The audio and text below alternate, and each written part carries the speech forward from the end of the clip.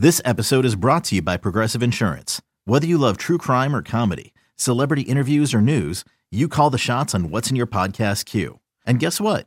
Now you can call them on your auto insurance too with the Name Your Price tool from Progressive. It works just the way it sounds. You tell Progressive how much you want to pay for car insurance, and they'll show you coverage options that fit your budget. Get your quote today at Progressive.com to join the over 28 million drivers who trust Progressive. Progressive Casualty Insurance Company and Affiliates. Price and coverage match limited by state law. Yeah, what's going on, everybody? Welcome into BetQLU. Getting ready for the college basketball weekend ahead. We are now officially, mid-February? So we are basically a month away from the NCAA tournament. Things are getting real in college basketball. We have our first high major firing, so the carousel has already gotten started. Did not even wait until after the NCAA tournament. And as always, I'm going to preview a big weekend slate. I'm John Martin here today, as always, joined by my man RJ Choppy, producer Zach Kroll going to join us a little bit later. RJ, what's happening, brother? Yo, man, back from Vegas, still trying to catch up on sleep. I know there's no such thing, but, yeah, we're back. We're ready to go. Yeah, I feel like I too feel like I've been in Vegas. I have not been in Vegas. I've been at home, but I just welcomed my newborn son on Tuesday morning, and I have not had any sleep since Monday night. So, yeah, this has been – and that's part of it, right? It's what you sign up for. But it's definitely you feel it. But I do feel like, I've been to Vegas a few times, RJ, and I feel like it builds you, prepares you for this moment, because you don't sleep when you're out there either. No, you don't sleep at all. The guys I do a show with, I do a morning show here in Dallas-Fort Worth. They always ask, like, how do you not take a nap during the day? And it's like I've been to Vegas like 40 times, man. Like it just doesn't affect me. Tiger blood. Just you roll with it. The same thing with the kids, right? You got kids. If you've had kids, you don't sleep. There's no such thing as catching up on sleep on the weekends. No, man, you got to wake up at 5:30 because they got a flag football game at 7:15. No, it's just kind of funny. Like before I had kids, like I was like I prided myself on how young I looked, and ever since I had kids, like I've aged like a banana. I've aged like an expired banana, and so that's the trade-off. You know what I mean? Better than an avocado. You don't want an age like an avocado. I used to be vivacious. I used to have no bags under my eyes. I used to be fresh-faced, and now I look like what I am, which is a tired father of two. But that's neither here nor there. We got a lot to get to on the show today, RJ. Is obviously a college basketball show now. We have pivoted fully to college basketball. And earlier in the week, a couple of things to touch on in terms of the games themselves.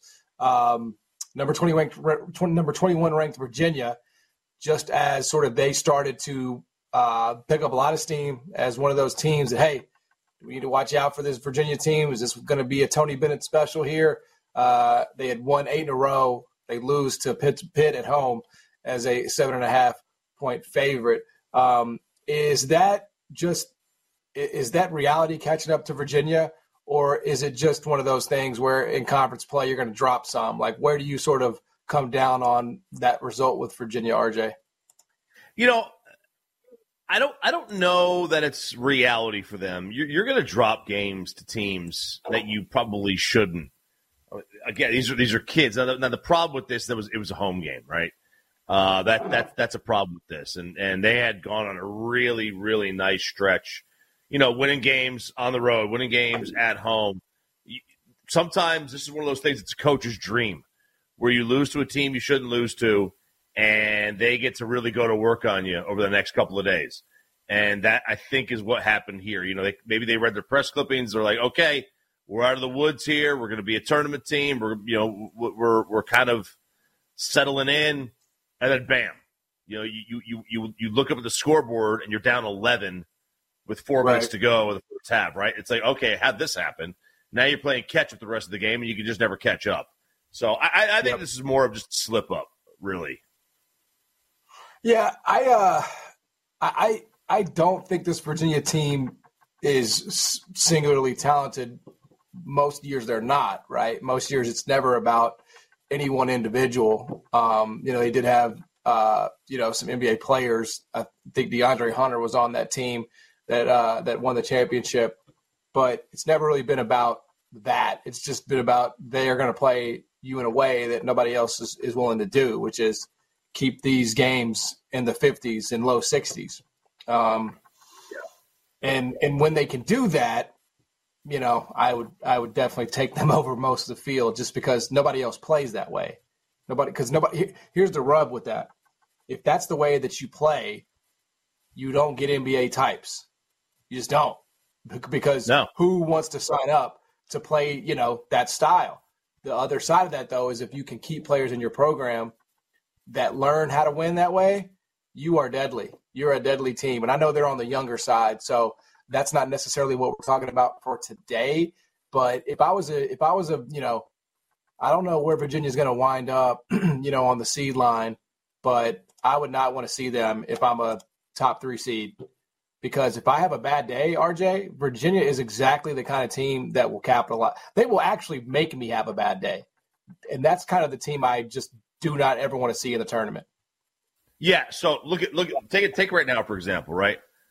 Lenardi has them as the 8th seed, all right, with UConn. Mm-hmm. I mean, look, if you're UConn, do you want to run into them in the next round? No. There's a lot of 8 seeds Absolutely not. that I would much rather see. I would much rather see Michigan State. I'd much rather see Florida. I'd much rather see a Texas who's got athletes, good players. Mm-hmm. I'd much rather see St. Mary's. Virginia? No, man, they play a dirty. I don't say dirty. They play it. They want to draw you into the mud. They want to draw you into the mud. They want to make it a mucked up game. Yep. I mean, that's where they operate. That's where they're comfortable. Yeah, it reminds me a little bit of the '90s. Absolutely. Now, look, the best teams can win in both ways, right? The best ones, but that doesn't mean that every high seed's capable of doing that. Like a North Carolina type of team, I think that's a team that you could pick off there. Obviously, they're in the same league, but that's kind of where I'm at. It reminds me a little bit 12 years ago when I was covering Memphis full-time every single day. They had a team that had Will Barton on it, all conference type teams and players, I should say, and they ran into, God rest his soul, Rick Majerus and the St. Louis Billikens in the first round in the 8-9 game. And Memphis was it wasn't even close to talent. Supremely more talented, supremely more athletic. But St. Louis and Rick Majerus, they just beat you into submission, man. And I don't remember what the final score was, but by the end of it, Memphis hated each other. The players were arguing with each other coming out of the timeout. They didn't know what to do. That's what playing Virginia can be like. That's kind of, and that's what you don't want to have. Remember the Utah Final Four run, where they had Andre Miller running the point, right? That was, 97 or whatever? I mean, they ran into a Carolina team that had Vince Carter and Antoine Jameson on it. I mean, there was no way that Utah should have won that game. But, Andre Miller turned out to be a 15-year pro, a good one at that, and they got dirty. They pushed the ball when they had to. They slowed it up when they wanted to, and Carolina never got going. They just never got going in that game. You can have those games. Virginia can do that to teams, especially if they get good guard play. This tournament's been around. It's been about good guard play for as long as I can remember. Basically, since the three-point line came in, this has been about guards. Yeah, and while we're on the topic of the ACC, RJ, North Carolina, 7th-ranked team in America, goes down earlier this week on Tuesday night to Syracuse as an 8.5-point favorite. We talked a little bit about Virginia and sort of the grind of the season.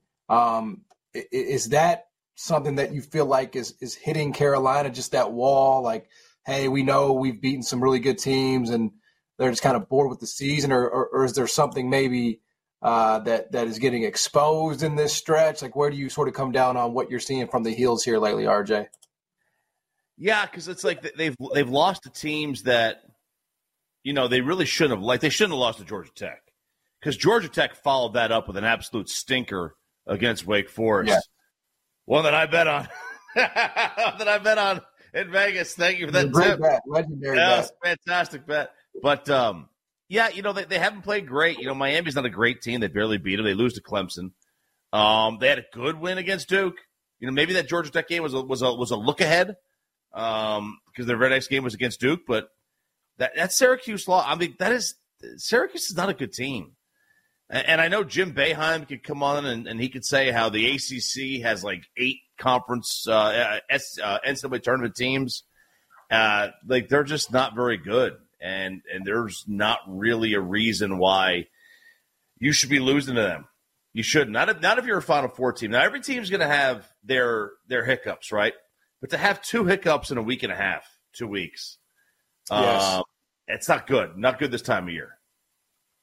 Yeah, I struggle with them. I feel like you should think that they're a Final Four outfit, given some of the things that they've done, but I don't necessarily think that because they're so top heavy dependent, and I don't even think that extends to 3 players, really 2, RJ and Armando, and can they defend at the level that you have to defend at, to win it all? And I don't know the answer to that.